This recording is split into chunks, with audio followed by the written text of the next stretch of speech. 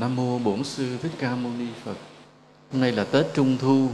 Thầy nhớ hồi nhỏ thì mỗi lần Tết Trung Thu mình chạy ra đường thấy trăng, nhưng khi thầy lớn lên thì hết, đêm nào cũng mưa. Nên vì vậy thầy mới kêu các đệ tử thầy làm trăng giả nhìn cho đỡ buồn đó. Nhưng mà làm xấu quá à. Thầy kêu là làm bằng cái bong bóng á, bóng tròn nó bay thì cái mình vẽ hình chị Hằng cây đa chú cuội rồi đó. Nó dòm giống ai đâu đây nè. Cái văn hóa ở Đông ta có cái lạ, có cái Tết gọi là Tết Nhi Đồng. Tết Nhi Đồng là đến chi vậy? Đó là cái ngày mà cả cái xã hội bày tỏ cái tình yêu thương đối với trẻ em. Cho nên vì vậy ta phải đi chùa để nghe Pháp, còn trẻ em cứ để nó ở nhà làm gì đó làm. Cái Tết dành cho trẻ em nó cũng có ý nghĩa về giáo dục rất là lớn. Là vì sao? Vì trẻ em là tuổi phải được yêu thương để có thể lớn lên. Thiếu tình yêu thương, cái tâm hồn của trẻ không lớn lên được, cái thể chất của trẻ cũng không có trưởng thành được.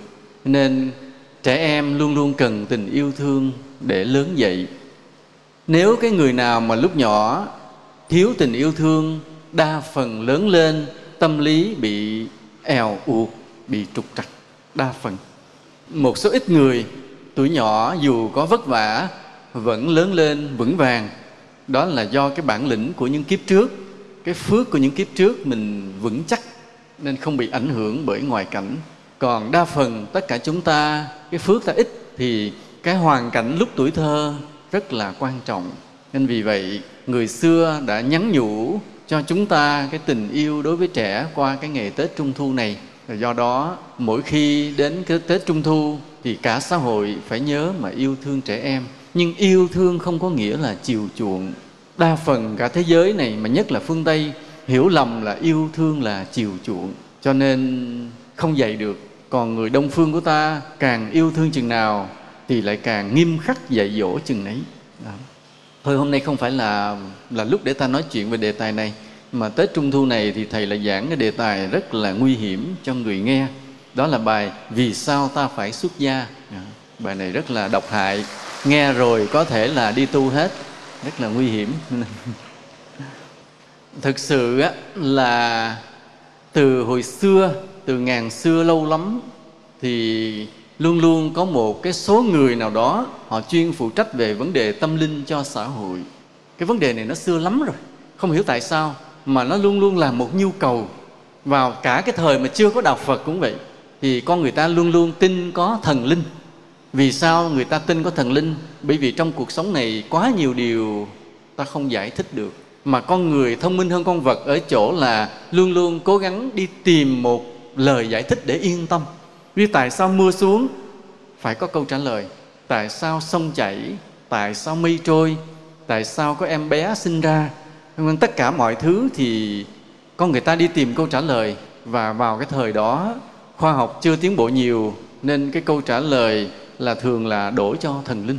Cho đến ngày hôm nay khoa học đã rất là tiến bộ, mà sự thật vẫn còn rất nhiều điều ta không hiểu được. Do đó cái đời sống tâm linh vẫn chưa bao giờ hết giá trị đối với con người. Như vậy ta muốn nói rằng vấn đề tâm linh là cái lĩnh vực để xử lý những điều mà con người không vươn tới được bằng cái trí tuệ của mình. Và ta có thể cho nó là mê tín, nhưng không mê tín đâu. Coi chừng nó vẫn tồn tại đó. Có điều là ta chưa lý giải hết được thôi. Còn hồi xưa thì do quá nhiều điều con người không biết, nên con người thường mượn thần linh để lý giải. Và đột nhiên xuất hiện một cái số người gọi là có khả năng giao tiếp với thần linh, đứng làm trung gian giữa con người và thần linh. Và cái người đó, cái đời sống họ sao ta không biết, đạo đức họ sao ta không biết, nhưng mà cái công việc của họ là như vậy, làm trung gian giao tiếp giữa con người và thần linh. Nên tu sĩ đã có từ thời đó.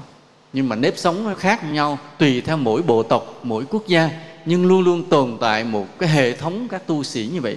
Có thể hệ thống nó nhỏ, rời rạc, lớn hoặc là quy mô, tùy cái tôn giáo, tùy tín ngưỡng. Còn ngày nay thì do cái tổ chức con người càng lúc càng tinh vi chặt chẽ, nên cái hệ thống tu sĩ đó lớn rộng, có phương pháp hơn, có cái bài bản, có tổ chức hơn đó. Và ngày nay chúng ta tu theo đạo Phật, thì trong giáo pháp của Phật đã quy định hẳn về cái giới xuất gia. Chư Tăng gọi là một bảo trong tam bảo. Nên cái người xuất gia được coi là cái điều quý giá giữa cuộc đời này. Nên có người nói là nhà có vàng không bằng làng có sư. Nên là có nhiều cái làng thiếu ông sư mà người ta tha thiết có được một người tu về ở trong cái chùa ở làng, cho cái làng nó ấm cúng, có câu kinh, có tiếng kệ, có điều gì cần đến hỏi han thì ông thầy ông trả lời bập bẹ cũng được, nhưng mà ông nói một câu mình nghe. Có chuyện gì cần cầu nguyện cúng tế thì có ông thầy ông cầu nguyện cúng tế giùm. Nên có một ông thầy tu đứng ở trong làng đóng cái vai trò xử lý vấn đề tâm linh, nó thật là làm cho làng ấm cúng. Cho nên nhà có vàng không bằng làng có sư. Cho nên cái giới tu sĩ họ được yêu quý như vậy, mà Đức Phật cũng đã đặt cái vai trò này rồi. Tăng bảo là một bảo trong tam bảo. Nên người xuất gia luôn luôn được mọi người yêu quý, yêu kính. Thì nếu mà nói cho đúng, cái người xuất gia chân chính cũng đáng kính lắm chứ không phải không đâu. Chỉ có cái là thỉnh thoảng ta nghe nơi này nơi kia có những người xuất gia có cái tu hành trục trặc, thì thôi, thứ nhất là cái vị đó chưa chứng thánh, nên còn là con người, nên còn phải vấp nhiều một số lầm lỗi nào đó. Thì chúng ta vẫn nhìn bằng cái đôi mắt độ lượng, bao dung, vẫn mong rằng vị đó vượt qua khỏi lỗi lầm của mình để bước tới mà tiến tu, rồi sau này làm chỗ dựa cho chúng sinh. Chứ còn mà thật sự một người tu hành đàng hoàng rất là đáng yêu, đáng kính. Thầy nói tiếp lại về cái vấn đề vì sao ta phải xuất gia nha. Do thế giới ta, cái lĩnh vực tâm linh, đạo đức luôn luôn là một nhu cầu lớn của con người. Thế nên phải có hẳn một lớp người chuyên trách về vấn đề này. Vì xã hội là sự phân công. Người thì làm nông nghiệp, người làm công nghiệp, người thì lãnh đạo, người thì dạy học, người chữa bệnh, người chế tạo phát minh, người buôn bán, vân vân. Tất cả để làm cho cái xã hội sống động, tiến lên. Nhưng trong đó cái lĩnh vực tâm linh không ngờ lại rất là quan trọng và mãi mãi là quan trọng. Ví dụ như con người ta được dạy là anh phải làm điều thiện nghe không?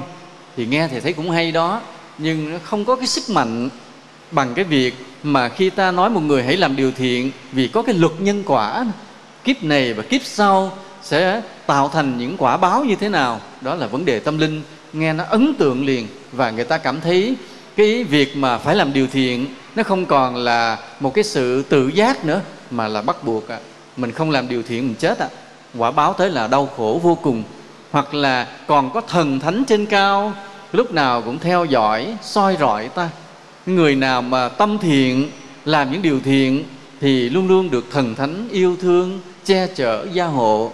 Còn cái người làm điều ác, dù cho cái phước quá khứ họ cũng được một vài điều thuận lợi ban đầu đó, nhưng về lâu về dài chắc chắn rồi họ sẽ phải chịu lấy khổ đau. Bởi vì thần thánh quay lưng với họ, quả báo xấu sẽ tìm đến họ. Nên khi mà ta dạy một người vấn đề đạo đức mà trong đó có cái yếu tố tâm linh trong cái lời giáo dục đó thì hiệu quả lớn hơn rất nhiều.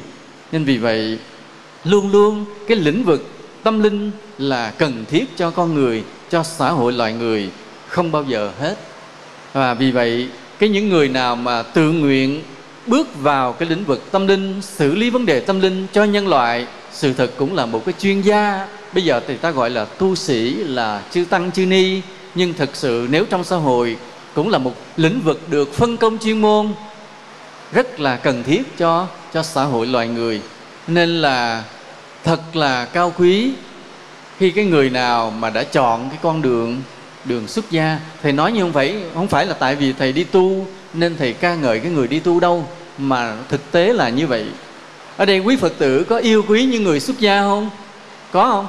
Rất yêu quý phải không? Đó, cho nên đâu phải là thầy là khen mèo dài đuôi đâu mà đây là một sự thật. Thầy cũng tâm sự một chút, không biết thầy đã từng kể chưa, không biết. Hồi nhỏ thì thầy sống có lý tưởng đó. Bắt đầu khi thầy vừa lớn lên một chút, bắt đầu hiểu cuộc đời, thì thầy là một thanh niên có lý tưởng. Lúc nào cũng mong muốn là cả đời của mình sẽ làm cái điều gì đó đem lại hạnh phúc cho con người. Và hạnh phúc là cái gì thì thầy cũng không biết, và thầy phải đi tìm. Cứ suy nghĩ hết điều này, suy nghĩ hết điều kia để coi hạnh phúc là gì mà ta sẽ đem cả cuộc đời mình sẽ đi tìm cho con người. Thì thầy nghĩ ra đủ thứ chuyện hết á. Nhưng cho đến ngày mà thầy gặp Đạo Phật thì thầy mới hiểu một điều, và thầy của thầy cũng dạy một điều. Chính cái lòng tham của con người làm cho người ta đau khổ. Ví dụ mình cho người ta cả trái đất, người ta vẫn đòi thêm mặt trăng. Cái lòng tham là không đáy.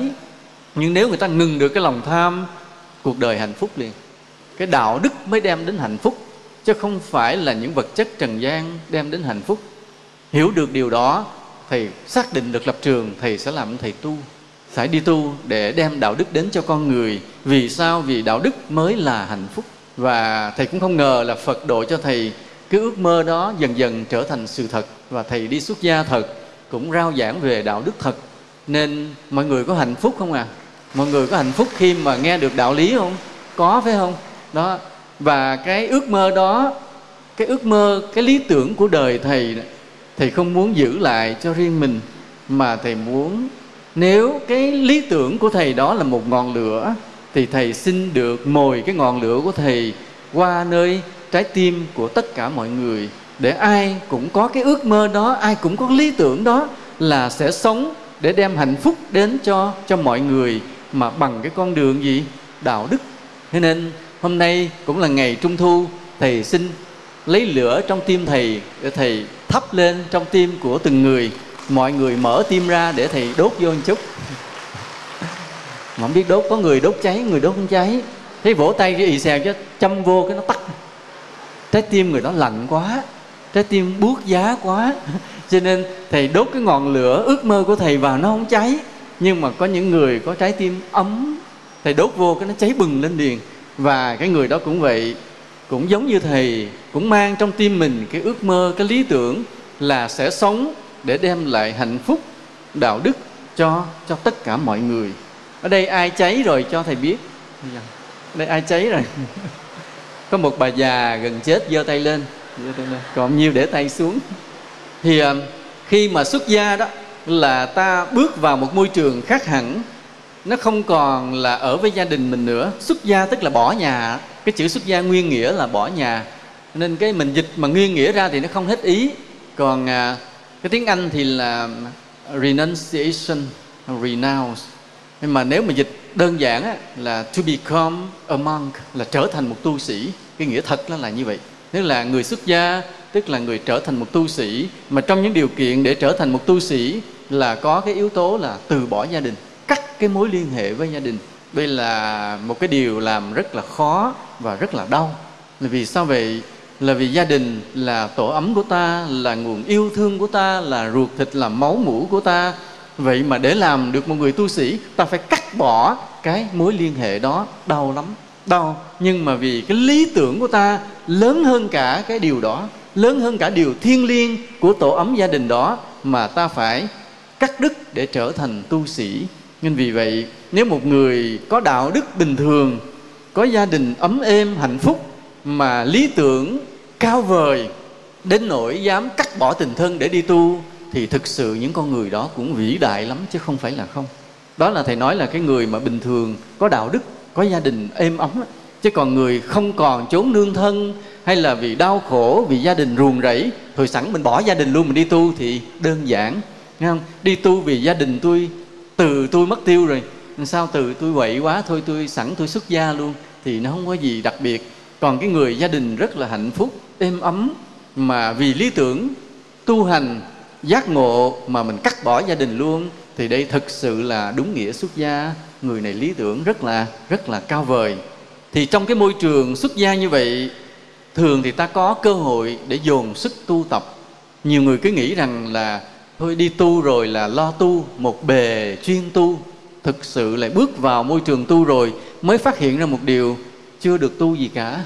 Tại trong đó cái sự rèn luyện mọi thứ vất vả hơn rất nhiều. Ví dụ gia đình mình khi cha mẹ rầy, anh chị rầy, mình còn nói được tiếng 1, tiếng 2. Hoặc là có khi mình có cái ngang bướng, có khi trốn nhà đi chơi, vô chùa, những chuyện đó chấm dứt. Hoặc là nhúc nhích chút là bị rầy, nhúc nhích chút bị la. Tức là mọi sự rèn luyện là khắc nghiệt hơn rất là nhiều. Để làm chi? Để cho mình được cái đức hạnh hoàn chỉnh trước khi trở thành cái người xuất gia thật sự. Rồi khi thành người xuất gia rồi, còn phải bao nhiêu năm rèn luyện để thọ những cái giới cao hơn dần. Nên cái môi trường thấy là vào chắc là thanh tịnh tu hành, ngày đêm vui vui câu kinh tiếng kệ, chiều vắng bên ánh trăng ta lặng lẽ tọa thiền. Xin thưa không có chuyện đó. vô đó tùm lum á, tối ngày nghe la nghe rầy, buồn lên khóc xuống. Đó mới là đời tu á.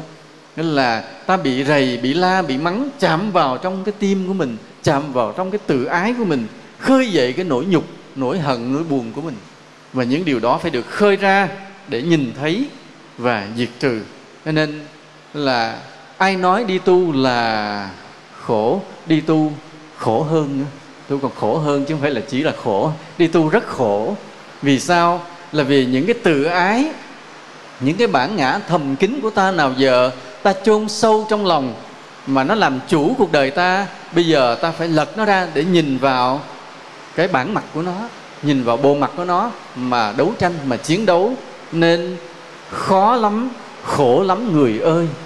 Nhưng mà cái người xuất gia đó, khi trong lòng mình không còn bị ràng buộc với bổn phận của gia đình riêng tư, giữ gìn giới hạnh, lo cho việc đạo, lo cho chúng sinh một cách tự giác, thì Phật nói rằng chỉ người xuất gia mới có thể chứng được quả vị A-la-hán. Còn cái người tại gia do trong tâm vướng phải bổn phận gia đình, cho nên cao lắm chỉ chứng quả A-na-hàm. Đó là lời Đức Phật dạy, mà trong kinh ghi những điều này rất là rõ. Cái đời sống thế tục luôn luôn còn nhiều ràng buộc bổn phận, nên dù ta hết sức cố gắng thì cái bổn phận đó vẫn cột tâm hồn ta lại một chút, nên ta không thể viên mãn cái sự giải thoát. Còn người xuất gia mà nếu chân chính tu hành, những cái ràng buộc thế tục cuối cùng bị cắt đứt hết, thì nếu công đức tu hành đầy đủ, có thể chứng được viên mãn sự giác ngộ. Đó là lời Phật dạy như vậy. Thường thường cứ trung bình một cái người xuất gia hiện diện giữa cuộc đời thì sẽ gây được cái ảnh hưởng tâm linh, đạo đức với một số người chung quanh. Nếu là một ông thầy hiền lành, khù khờ ở trong một làng quê, cũng ảnh hưởng được tâm linh, đạo đức cho cái số dân làng ở trong đó. Còn nếu là một ông thầy lanh lợi, có trí tuệ, có phước, có phương tiện đi đây đi kia, thì ảnh hưởng về tâm linh, đạo đức là nhiều hơn nữa. Còn cái thời đại hôm nay có những phương tiện kỹ thuật, máy móc, đĩa, băng, thì cái ảnh hưởng của một lời dạy đạo lý lại lan đi rất là xa, rất là nhiều. Nên ta thấy là xã hội luôn luôn cần đạo đức, xã hội luôn luôn cần cái định hướng về tâm linh. Nên nếu có những người xuất gia chân chính xây dựng cái đạo đức cho xã hội, định hướng cái tâm linh giác ngộ cho xã hội đúng đắn, là điều rất cần thiết cho cuộc đời này, rất cần thiết cho cuộc đời này. Và đây là một cái nhu cầu rất lớn của xã hội. Nhu cầu rất lớn là luôn luôn ta cần những người xuất gia chân chính. Vì những người xuất gia chân chính lúc nào cũng thiếu thốn. Khi ta đi ngang qua một cái làng quê, ta nghe tiếng gây lộn, gây gỗ với nhau, ta hiểu rằng con người đang thiếu đạo đức. Khi ta đi ngang qua một cái phố thị đông người, nhìn thấy con người ta sống bon chen chụp giật, ta hiểu rằng cuộc đời đang còn thiếu những người tu sĩ chân chính. Khi ta nghe vang vọng cái tiếng vũ trường sập sình, đời sống sa đọa, ta hiểu rằng xã hội này còn thiếu những người tu sĩ chân chính. Và ta đọc trên báo thấy những vụ án liên tiếp xuất hiện, ta hiểu rằng xã hội này thiếu những người tu sĩ chân chính. Và đúng như vậy, cuộc đời luôn luôn cần, luôn luôn khát khao, luôn luôn mong đợi những người xuất gia tu hành chân chính. Và ai hiểu được điều đó, nếu ta thấy rằng xã hội luôn luôn cần những người xuất gia tu hành chân chính, thì ta hiểu mình phải làm gì. Mình phải làm gì? Mình phải làm gì? Nếu mình biết rằng cuộc đời đang cần, rất khát khao, rất mong đợi những người xuất gia tu hành chân chính, thì ta phải làm gì? Tôi hỏi câu này sao nhiều người làm ngơ, không thèm dòm tới thầy trả lời nữa, kỳ quá. Nếu biết rằng cuộc đời rất cần những người tu sĩ xuất gia tu hành chân chính, thì ta phải làm gì? Thứ nhất, xúi người khác xuất gia, phải không ạ?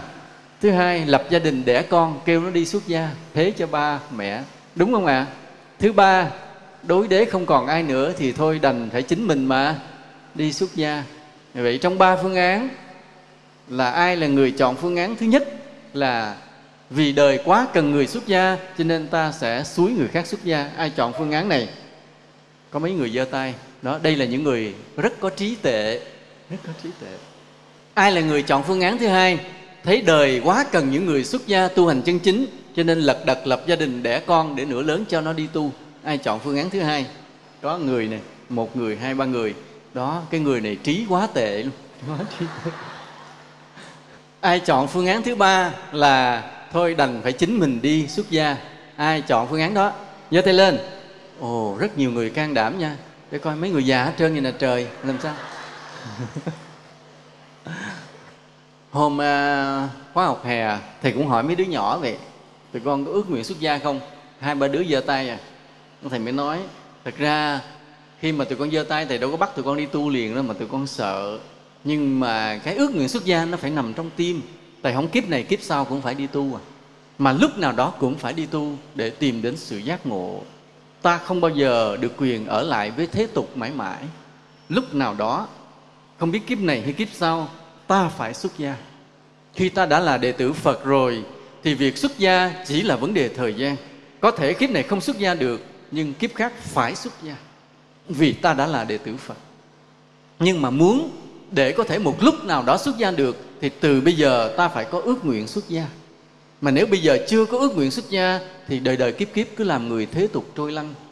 Cho nên phải có ước nguyện xuất gia trong tim để gieo cái nhân đó cho một kiếp nào mà ta được xuất gia. Và thầy hỏi lại, bây giờ ai muốn xuất gia? Giơ tay cái rần lên hết luôn. Giờ thầy cũng hỏi đây, ai muốn xuất gia? Rồi thôi thầy cảm ơn. Tỷ lệ vẫn còn rất ít. Đó là ta chưa hiểu được cái nỗi khổ trên đời là rất cần những người xuất gia tu hành chân chính. Nên nhiều người cứ sợ, cứ nghĩ đời sống xuất gia xa lạ. Chứ sự thật đi tu rồi sẽ thấy là sao? Thấy hạnh phúc rất là lớn. Vì sao vậy? Vì cái đạo đức, cái đạo lý, những điều thiện ta làm không phải là sự bắt buộc, mà là luôn luôn là cái tự nguyện. Nên ta vất vả để ta làm một điều công đức luôn luôn là tự nguyện. Và cái điều thiện mà được làm trong cái tâm tự nguyện thật là hạnh phúc, thật là hạnh phúc. Nên làm người xuất gia rất là hạnh phúc như vậy. Mặc dù đường tu rất là gian nan, nhưng mà dù gian nan vẫn là hạnh phúc. Rồi một điều nữa là bảo vệ Phật Pháp trường tồn là công đức lớn, là sự đền ơn chân chính đối với Phật. Nếu không có những người xuất gia tu hành chân chính, chắc chắn Phật Pháp sẽ mai một. Mọi người hiểu giáo lý không tới, hiểu sơ sơ và cũng chẳng quan tâm để tìm hiểu. Có một số quốc gia khi mà Phật Pháp suy tàn, nhưng những ngôi chùa vẫn còn nguy nga, tráng lệ, và nhiều người đổ xô đến để thắp nhang, bái thỉnh, lễ kính và du lịch, tham quan. Nhưng họ không hiểu gì cả. Thấy có cái ông gì cũng ngồi trong đó làm bức tượng to, rồi mọi người thắp nhang mình cũng thắp nhang, mọi người lạy mình cũng lạy. Rồi có cái thùng bỏ tiền, thấy người ta bỏ tiền cũng móc tiền bỏ vô, không biết gì hết. Thì Phật Pháp coi như tiêu. Không còn có người hiểu Phật Pháp thì đạo Phật biến mất giữa thế gian. Nhưng mà để có thể có những người hiểu Phật Pháp thì phải có người dạy Phật Pháp. Mà để có những người có thể dạy Phật Pháp, người này phải tu, phải học rất nhiều. Mà cái người nào có thể tu học rất nhiều cái đạo lý của Phật dạy là những người xuất gia. Chỉ những người xuất gia mới có nhiều cơ hội, nhiều thời gian để học lời Phật dạy, thực hành lời Phật dạy. Và những vị đó đứng giữa cuộc đời, đi rảo bước qua cuộc đời, đi phiêu bạt lang thang giữa cuộc đời, mà đem cái ánh sáng đạo lý đó gieo rắc vào tâm hồn của bao nhiêu con người. Cho nên một cái người gì đó đầu tròn, tức là đầu phủi tóc, đắp cái phanh y cà sa, bước đi lang thang giữa trần thế, sống thanh tịnh đạm bạc, nhưng mà sự thật đó là những viên ngọc quý giữa cuộc đời này. Họ giữ được cái ánh sáng đạo lý của Phật để soi sáng cho thế gian này, để thắp sáng cái ước mơ, cái lý tưởng, cái ước nguyện về giải thoát giác ngộ vào tim của bao nhiêu con người khác. Nên chính những người xuất gia tu hành chân chính là những người bảo vệ, làm cho Phật Pháp được trường tồn. Và đó là công đức vô lượng. Chúng ta sống trên đời, có thể là ta cũng đã làm một số việc phước, như phóng sanh vài con chim con cá, giúp đỡ một vài người khó khăn, tìm việc làm cho vài người thất nghiệp, nói vài lời an ủi cho người trong lúc khổ đau, vân vân. Nhưng mà những cái công đức ta làm đó, sự thật rất là bé nhỏ, không đâu đáng vào đâu. Còn nếu cái người mà họ xuất gia tu hành chân chính, làm chỗ dựa, làm niềm tin cho bao nhiêu con người hướng về để cùng tu tập, thì cái phước đó thật là vô biên vô lượng.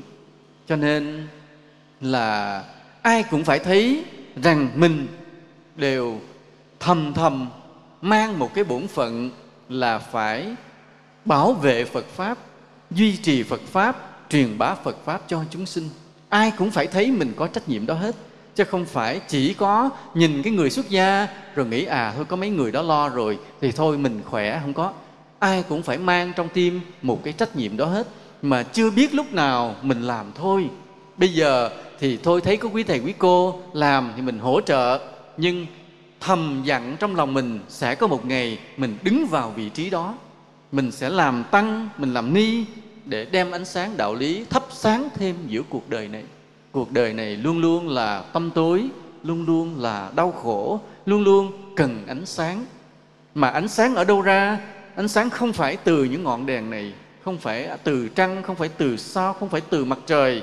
Mà ánh sáng từ đâu? Từ trái tim của những người giác ngộ. Trái tim của những người giác ngộ mới có ánh sáng để soi vào thế gian này. Và từng người đã đến và đã đi, từng ánh sáng đã đến với trần thế rồi vụt tắt và ra đi, rồi không có người thay thế, thì ánh sáng giác ngộ đó sẽ tắt và bỏ lại trần gian này nhiều tối tăm, đau khổ. Nên vì vậy, mỗi người trong chúng ta, mỗi người đã từng quỳ xuống lạy Phật, đều phải thắp lên trong tim mình cái ước nguyện mang cái ánh sáng giác ngộ đó đến cho trần gian. Mình sẽ thay bước những bậc thánh để thắp lại cái ánh sáng mà dường như đã tắt. Mình sẽ thay thế những tăng ni, rồi những người tăng ni đã đi khỏi cuộc đời, mình sẽ đứng vào vị trí đó tiếp tục mà thắp lên cái ngọn đèn chánh pháp cho thế gian này. Vì vậy, một khi đã là đệ tử Phật, một khi đã quỳ xuống lạy Phật rồi, thì trong tâm của ta ai cũng phải luôn luôn ước nguyện trở thành một người xuất gia tu hành chân chính. Đó là điều không thể thiếu được. Bây giờ thầy hỏi một lần nữa, ai cảm thấy mình phải trở thành người xuất gia? Cũng một bà già, hai bà già, ba bà già. Nói nữa, chưa giơ tay nói nữa. Chừng nào mà giơ tay hết rồi mới hết nói. Có những người hiểu xuất gia một cách đơn giản thì cái quả báo nó sẽ trở thành đơn giản. Ví dụ hỏi đời này tôi không làm gì được nên chuyện thôi vô chùa tu cho rồi, cho nó an phận tu hành một đời. Cái suy nghĩ đơn giản và cái nhân quả nó trở thành đơn giản. Cái người mà khi vào chùa tu mà chỉ nghĩ là ở ngoài thế gian mình không làm cái gì nên chuyện được, thôi vô chùa cho rồi, thì cái nhân quả nó ra sao? Thì sau này mình sẽ trở thành người tu thiệt á, nhưng mà người ta nhìn mình ta không kính trọng. Ví dụ nhìn thấy đầu tròn áo vuông thì người ta cũng chắp tay người ta xá, nhưng mà trong thâm sâu tâm hồn người ta vẫn đánh giá mình chưa phải là thầy người ta. Có đúng không ạ? Có đúng, có cái tâm lý đó không? Có cái tâm lý. Nên không phải là mình gặp người xuất gia nào mình cũng kính trọng đâu. Dầu thấy là đầu tròn áo vuông thôi thì bổn phận người cư sĩ mình cũng chắp tay mình xá lễ, nhưng mà thẳm sâu trong tâm hồn không phục. Còn cái người mà khi đi xuất gia mang trong tim cái hoài bão lớn, chí nguyện lớn là quyết tu tập tinh tấn để có thể khai mở được cái tâm linh tuệ giác nơi mình và đem cái ánh sáng đó soi lại những con người đi sau mình còn mê muội, thì người nào mà khi đi xuất gia mang cái ý nghĩ đó thì nó thành cái quả báo khác. Nó thành cái quả báo là sau này khi mình xuất gia ổn định rồi, mình đi gặp bất cứ ai trên đời, người ta nhìn mình tự nhiên người ta có cái kính phục dù chưa nói câu nào, vì nó là nhân, là quả. Nên do đó khi ta đi xuất gia đừng có hiểu một cách đơn giản, bình thường là an phận tu hành, mà nó thành cái nhân quả không hay về sau. Nên khi đã xuất gia rồi thì phải mang chí nguyện rất là lớn, lý tưởng phải cao vời, thì nó mới thành nhân, thành quả lớn. Rồi sau này mình thực sự là bóng Bồ Đề mà che mát cho chúng sinh. Sau này mình là ánh sáng từ bi, sưởi ấm tâm hồn của bao nhiêu con người khác. Vì cái nhân như thế thì cái quả như thế đó. Nên cái ý nghĩ ban đầu gọi là sơ tâm xuất gia rất là quan trọng. Nên vì vậy là ta phải xuất gia, không còn con đường nào khác. không kiếp này, phải kiếp sau, không còn con đường nào khác. Nhưng từ bây giờ ta phải chuẩn bị cái tâm tư, cái lý tưởng cho việc xuất gia đó thật là chính đáng, thật là lớn lao, để một khi mà mang hình tướng của người xuất gia rồi, đến khi tu tốt rồi, người khác đi ngang qua mình cúi đầu, họ cúi đầu và cúi luôn cả cái tâm, là kính trọng thật sự, kính phục thật sự đó. Còn có nhiều cái lý do xuất gia mà rất là tệ hại, là vì sao đi tu? Thất tình đó, đó là lý do cơ bản nhất mà ta đã được trong kịch và cải lương nói rất nhiều, phải không? Qua cái vở tuồng gì? Lan và Điệp, đúng vậy. Xin sư cô hãy dừng bước cho tôi hỏi thăm một người con gái nhỏ. Thầy không hát cải lương được, lát với Thanh An hát cho.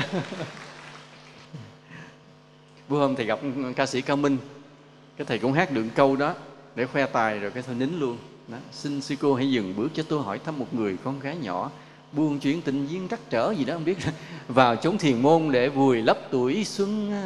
Thì có cái tiếng người đó. Cái vậy các em, lý do thứ nhất là thất tình. Lý do thứ hai là thất gì? Thất gì? Thất nghiệp. Lý do thứ ba là thất gì? Thất bại. Lý do thứ tư là thất gì?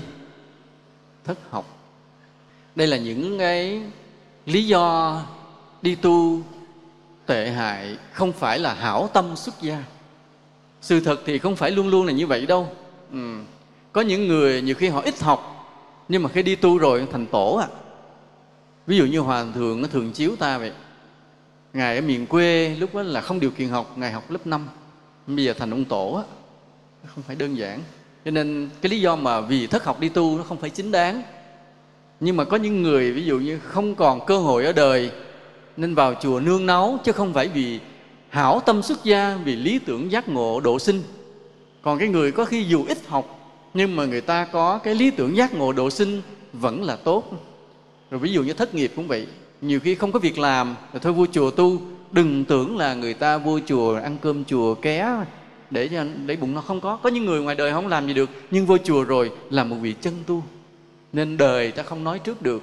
Mặc dù là thầy đùa, thầy nêu ra 4 cái lý do xuất gia tệ hại là thất tình, thất nghiệp, thất bại, thất học gì đó, phải không? Thất thu, thất mùa gì đó. Lúa trồng không trúng được cái đành đi tu luôn, ví dụ là thất mùa. Thì nhiều cái thất, nhưng mà đôi khi không phải như vậy. Có những người nhiều khi đời người ta có cái thất nó thật, nhưng mà khi đi vào tu lần lần người ta trở thành người xuất gia chân chính. Điều đó không lường được, không lường được. Trong truyện sử cũng ghi như vậy. Như có cái cô đó, cổ qua nhiều mối tình, cổ thất bại, rồi sau cổ đi tu luôn. Nhưng khi đi tu rồi, cổ là người tu rất là chân chính và cũng đạt được sự giác ngộ. Những điều đó ta không lường được. Rồi có những cái người mà nói con làm gì, nói dạ sao con không làm gì được hết trơn á, nói thôi đi tu cho rồi. Cái ngồi nghĩ dạ thôi con đi tu, vì không có chuyện làm, tức là thất nghiệp.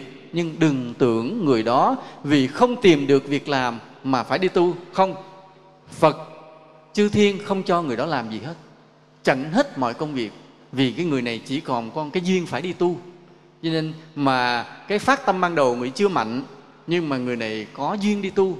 Thế là ở trên chư thiên khiến không bao giờ đi xin đâu ai cho việc làm hết, làm gì cũng thua hết. Cuối cùng phải vô chùa, nhưng vô chùa rồi làm rất tốt, tu rất tốt. Kể cả có người thất tình, thất nghiệp, thất bại, thất học, thất mùa gì cũng có thể đi tu được hết, chứ không phải không. Nhưng quan trọng là phải có lý tưởng.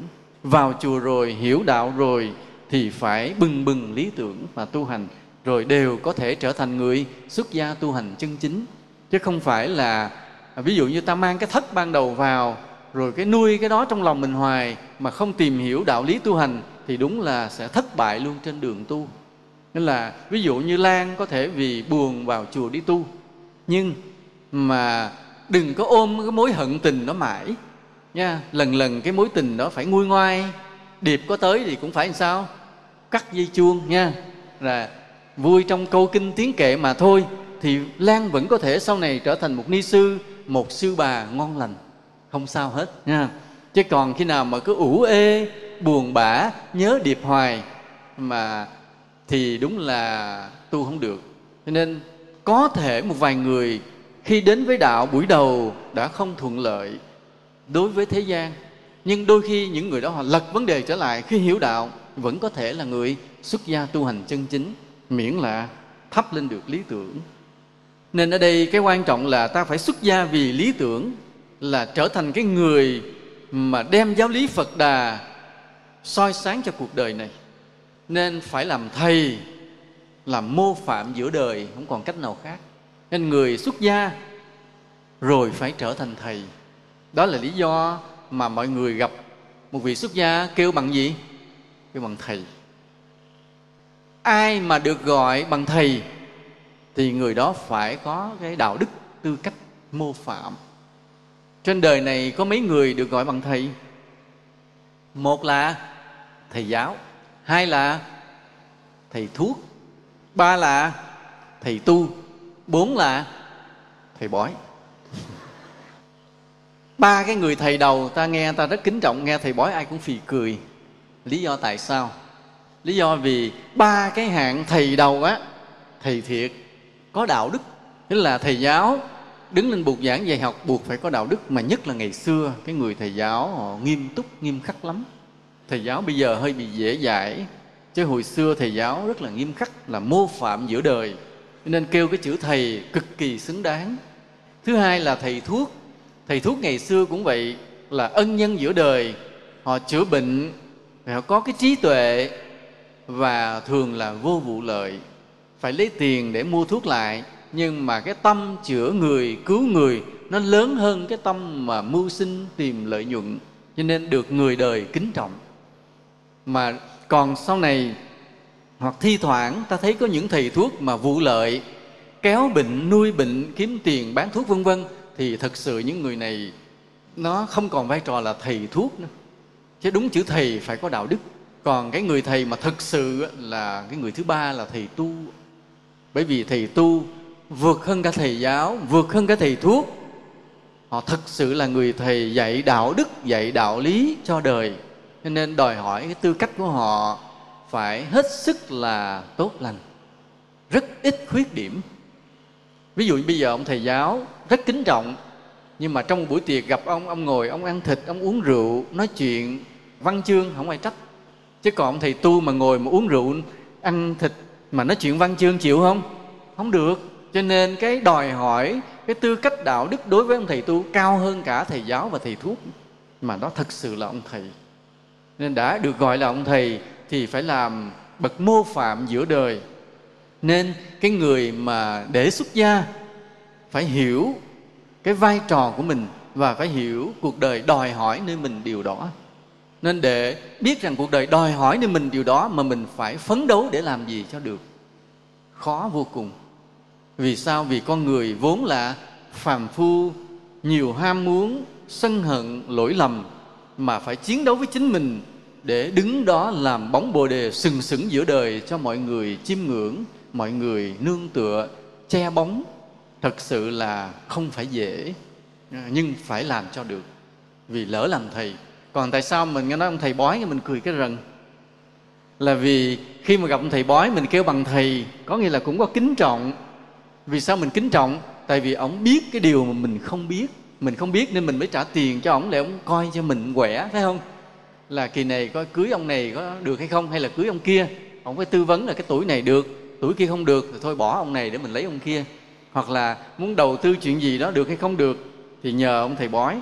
Thì ông biết cái điều mình không biết nên ông cao hơn mình cái đầu, mình nể ông, kêu ông bằng thầy. Nhưng mà thế gian vẫn nghi ngờ cái tư cách của ông thầy bói. Tại vì ngoài cái việc là ông biết nhiều hơn mình một chút, ông coi quẻ được mình một chút, ngoài ra ông có lấy tiền, đôi khi ông có cái bê bối gì đó. Cho nên cái việc mà ta nhìn cái hình tượng của thầy bói ta không kính trọng. Mặc dù thấy có vẻ không có tâm linh, nhưng mà khi nói tới kêu ông thầy bói bằng thầy, ai cũng cười cái rần. Vì nó lẫn một cái gì, đôi khi có lẫn sự lừa bịp trong đó nữa. Trừ một số người họ có tâm linh, họ có thể tiên đoán được quá khứ vị lai mà làm bậc thánh vô vụ lợi thì khác ạ. Hay còn thầy bói chuyên nghiệp là khác. Tuy nhiên cái đường tu gian nan. Vì sao vậy? Vì trước hết là phiền não nội tâm của ta. Kẻ thù lớn nhất đời mình là ai? Là chính mình. Là cái gì chính mình? Bởi vì những phiền não ở trong á, tham sân si dục, ích kỷ kiêu mạn, hơn thua đố kỵ, đủ thứ trong đó. Và đó là những cái mà mình phải chiến đấu, mà nó nằm ngay trong lòng mình, bình thường mình không thấy, đụng chuyện nó khởi lên, nó làm chủ mình, nó làm chủ lời nói, hành động, thái độ của mình hết, và mình trở thành kẻ gây ác nghiệp. Bình thường không thấy, bình thường mình thấy mình hiền lành vô cùng, đụng chuyện cái tham khởi lên, sân khởi lên, dục khởi lên, ích kỷ khởi lên, sân hận kiêu mạn đố kỵ đủ thứ. Mình phải chiến đấu với nó. Mà muốn thấy mặt nó thì phải làm sao? Cái vấn đề là chỗ đó. Vấn đề là chỗ ta chiến đấu với kẻ thù mà nó nằm sâu kín ở trong tâm mình, ta không thấy mặt mày, mà nó rất nguy hiểm. Và đây là cuộc chiến vĩ đại nhất. Cuộc chiến vĩ đại nhất. Chiến đấu cái gì cũng không sợ, mà sợ chiến đấu với những phiền não sai lầm của chính mình mới là đáng sợ. Và đường tu gian nan chính là chỗ này. Còn cái gian nan cực khổ gì không cần. Ví dụ chùa ta nghèo, Phật ta sơ sài, mái ta dột, cơm ta thiếu ăn, áo quần ta rách rưới, không sao. Tu trong cảnh khổ không sao. Có nhiều người tu trong cảnh khổ lắm. Như thầy cũng vậy, thầy đã từng đi qua những cảnh như vậy. Chỉ có một bộ đồ rưởi để mặc, không có được hai bộ, không có cơm ăn, phải lấy khoai lang khô mà ăn, bỏ nước vô, tới giờ ăn rồi múc miếng khoai lang khô chế nước vô cho nó nở ra ăn, không có gì hết. Cuộc đời vẫn đi qua không sao. Nhưng cái đáng sợ nhất vẫn là những lầm lỗi nơi chính mình. Ví dụ như bây giờ người ta hứa hẹn món tiền lớn, mình có tham, có động tâm không? Phải chiến đấu với cái đó. Rồi ví dụ như cái dục của nam và nữ, chiến thắng được chưa? Ví dụ cái người nữ đi xuất gia hoặc người nam đi xuất gia, nhìn người khác phái xinh đẹp, lòng còn có động tâm hay không? Những cái điều nó thuộc về bản năng mà phải chiến đấu. Mà không phải chiến đấu 1 năm là xong, chiến đấu bao năm mới hết, chiến đấu mấy năm mới hết á. Vô hòm chưa hết. Trừ khi mình chứng thánh, trừ khi mình chứng thánh, chứng thiền định thì mới hết. Còn không phải chiến đấu cả một đời. Nên vì vậy mà cái người nào cả một đời mà tu hành tốt là họ đã chiến đấu với nội tâm mình rất giỏi. Thực sự là những người đáng kính giữa đời. Rồi cái sân, ai nói mình một câu tự ái, ai chê bai, ai mưu hại, mình có căm tức hay không? Những cái đó nó nằm nơi chính mình. Không phải là mình phải chiến thắng con người kia, mà chính là phải khắc phục được cái sân hận trong lòng mình. Cái đó bao lâu thì hết à? Hết đời này chưa xong, qua những đời nữa. Và tới khi nào mình chứng thánh thì nó mới hết. Nên cái đó mới là cái vất vả, và vất cả một cuộc đời của mình. Cho nên người nào tu mà nghĩ rằng mình tu dễ, vậy là mình đã được cái gì rồi, đều là hiểu lầm. Vì đường tu rất gian nan và phải chiến đấu cả một đời với chính mình. Nên nhìn một người tu mà ta thấy cái đôi mắt người đó có vẻ tự mãn, ta biết người này tu sai. Ta nhìn một người tu mà ta thấy người đó có vẻ lo lắng, cẩn thận, người này tu đúng. Bởi vì người này đang biết chiến đấu với chính mình. Ta nhìn một người mà ta thấy vẻ mặt người đó bình thản, tự tại, coi chừng người này đã đạt được kết quả rồi, đạt được kết quả ban đầu rồi, nên họ được cái bình thản tự tại. Rất khó. Thường thì cái người nào mà khi ta nhìn một người tu, ta thấy người đó có cái cẩn thận, lo lắng, là biết người đang tu tốt. Vì họ đang chiến đấu với chính mình, biết mình chưa xong và đang cố gắng. Còn cái người mà nhìn vô đôi mắt, ta thấy họ tự mãn, biết người này chủ quan và sẽ chết, sẽ vấp ngã, sẽ gục ngã, có khi phải hoàn tục luôn. Nên cái người cứ khiêm tốn, cẩn thận, lo lắng, vậy đó mà sẽ đi được bền. Còn người nào tự cho mình giỏi, chủ quan, tự hào, rồi sẽ gục ngã. Nên là cái cuộc chiến đấu với phiền não nội tâm là cuộc chiến đấu dai dẳng hết kiếp này đến kiếp khác, cho đến khi nào ta chứng được quả A-na-hàm, là vượt được ngũ dục. Nhưng vẫn còn một số kiết sử phải tiêu diệt để chứng A-la-hán. Nên cái con đường mà để sạch được bản ngã, hết được vô minh là chuyện của rất nhiều kiếp. Mà từng giờ, từng phút trong hiện tại, ta phải luôn luôn cố gắng chứ không có dằn ép nha. Đó là cái gian nan thứ nhất của đường tu, là chiến đấu với phiền não nội tâm. Cái gian nan thứ hai của đường tu là cái hoàn cảnh chướng ngại, cực khổ, hiểm nguy. Những điều oan ức ta phải chịu đựng, những cơn bệnh hoạn mà trong cô độc, những cái nỗi cô đơn không ai biết, những cái tai họa bất ngờ, rồi những cái sự xua đuổi, những cái nghèo nàn, cái cực khổ vất vả và những cái sự chán nản. Những cái điều như vậy đưa tới cho ta khiến như vậy. Thì đây cũng là một cái gian nan của đời tu. Mà nếu ta không vượt qua được thì ta lại đứng lại, gục ngã và bước lui.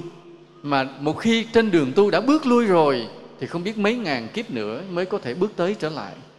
Một lần lui nó tạo thành cái đà, cái chớn cứ phải lui hoài.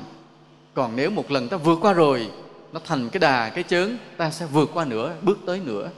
Nên nếu trên đời tu của mình mà có gặp những cái chướng ngại, những cực khổ, những hiểm nguy, những nỗi oan ức, những cơn bệnh hoạn, những cô đơn, những tai họa, sự xua đuổi, cái nghèo nàn, cái vất vả, cái chán nản, thì phải xem đó là cơ hội để ta bước lên.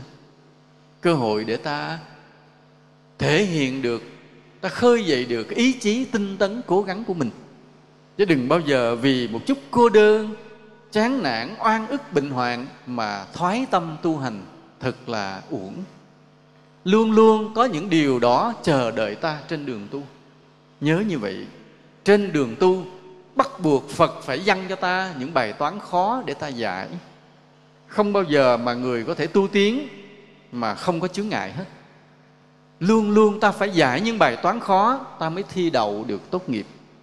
Ngoài đời cũng vậy, mà trong đạo cũng vậy. Là ta muốn tiến cao thì những cái nghịch cảnh dăng ra càng nhiều, những nỗi oan ức càng lớn, những cái bệnh hoạn càng thê thảm, những cái nghèo nàn, những cái nỗi cô đơn, những tai họa thực sự là không lường được. Mà đạo lực ta tiến tới đâu thì những cái nghịch cảnh nó tới đó liền. Cứ đưa tới để cho ta phải giải cái bài toán đó cho bằng được.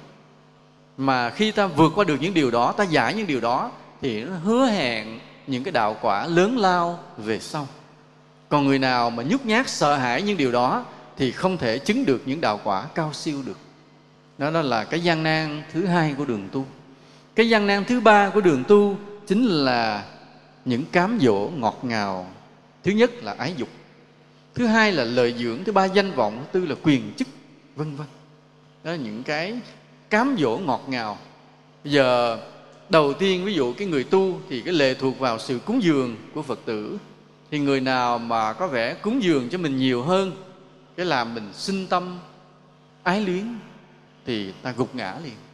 Cho nên ta biết ơn cái người giúp chùa nhiều, nhưng không có nghĩa là tạo thành sự ràng buộc ái luyến. Nó lợi dưỡng, vì cái đó là cái miếng mồi, đó là cái cám dỗ ngọt ngào. Rồi cái ái dục đó là bản năng tự nhiên của con người. Mà ở ngoài đời người ta xem là chuyện tự nhiên, người ta quảng cáo trên phim, trên ảnh, trong nhạc, trong thơ, chuyện rất tự nhiên. Nhưng mà vào tới đời tu rồi cái nó cấm.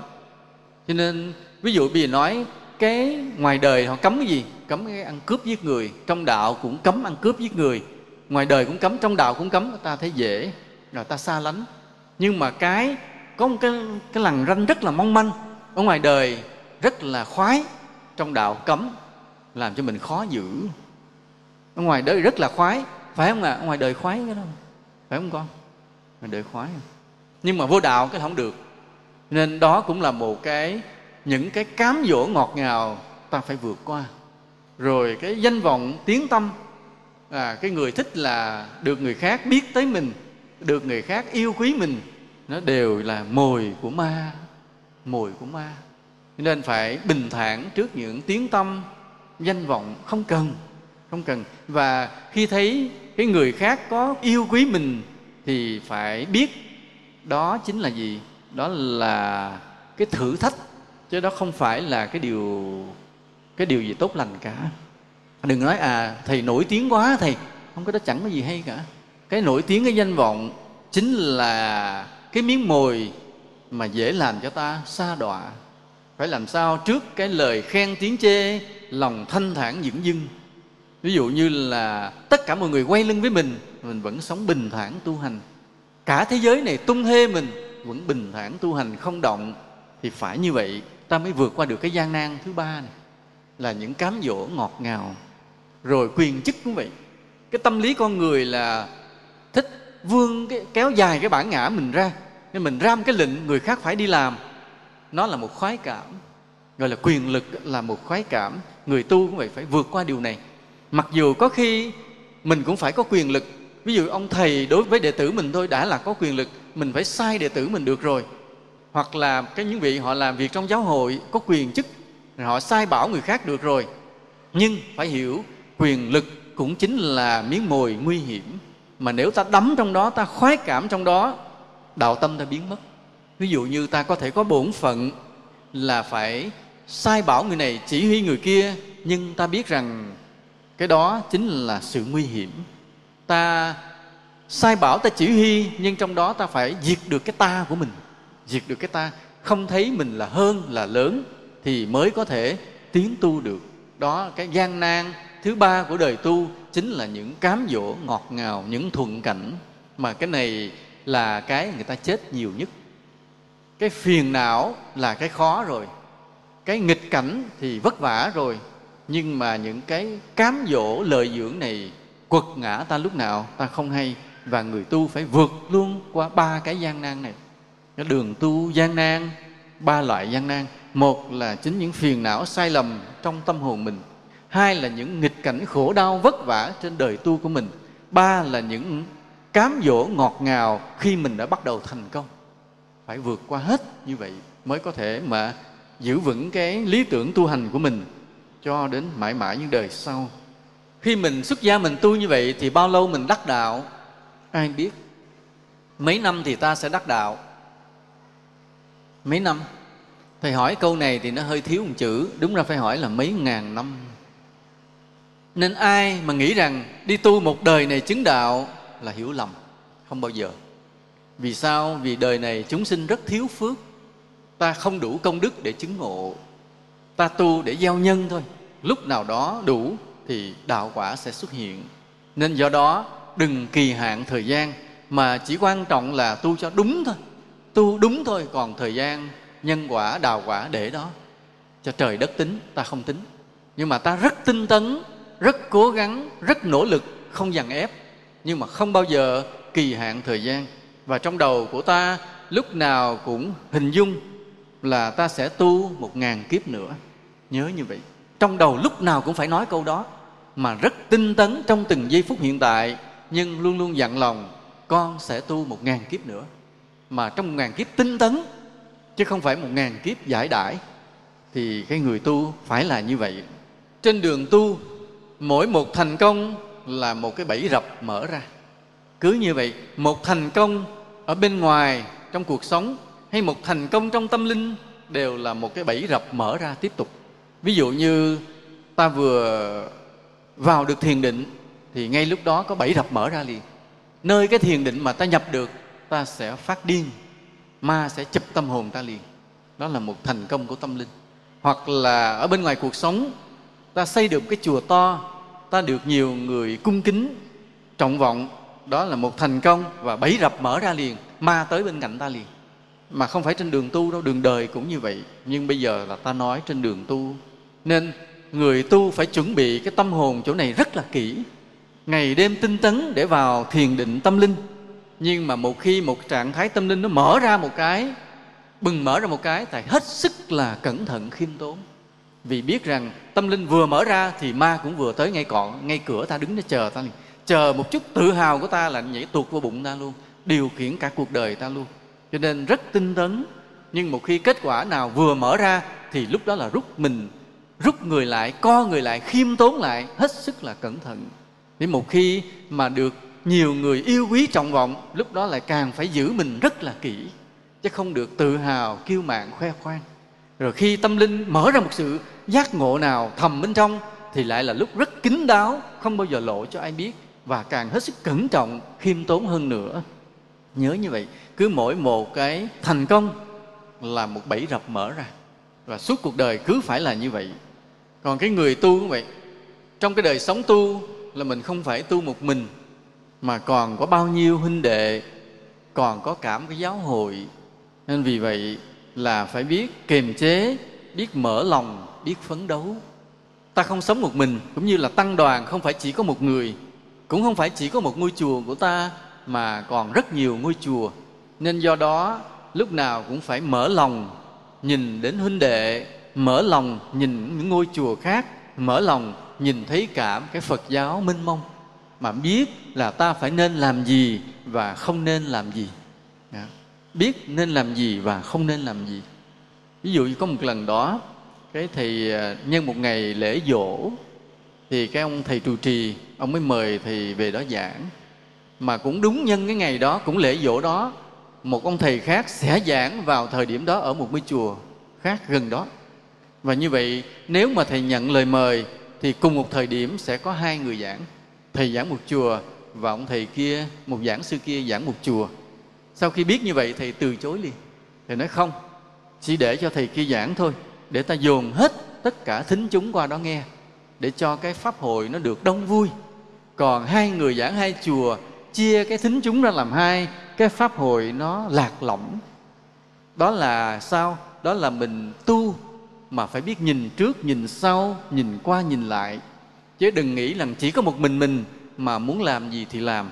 Nên phải biết kiềm chế, biết mở lòng, biết phấn đấu, biết hòa hợp, để làm cho cái tình huynh đệ, cái tình đạo được vui, được đẹp. Mà trong Phật Pháp nó có cái từ gọi là tình linh sơn cốt nhục. Là khi một người đã xuất gia rồi thì lại là trở thành cái ruột thịt. Mà cái ruột thịt đó gọi là tình cốt nhục á, nhưng mà nó thêm cái chữ linh sơn. Nghĩa là sao? Linh sơn là cái núi linh thú bên Ấn Độ á. Trên cái núi Linh Sơn đó, Đức Phật giảng nhiều bài kinh rất quan trọng. Và khi nói đến cái Linh Sơn, nhiều người xem như đó là nguồn mạch của đạo lý Phật Đà. Khi nói đến Linh Sơn, người ta xem như là cái cội nguồn của tâm linh trong Phật giáo. Khi nói đến Linh Sơn, người ta cảm nhận như đó là cái giềng mối mà Phật Pháp tuôn tràn cho cả thế gian này.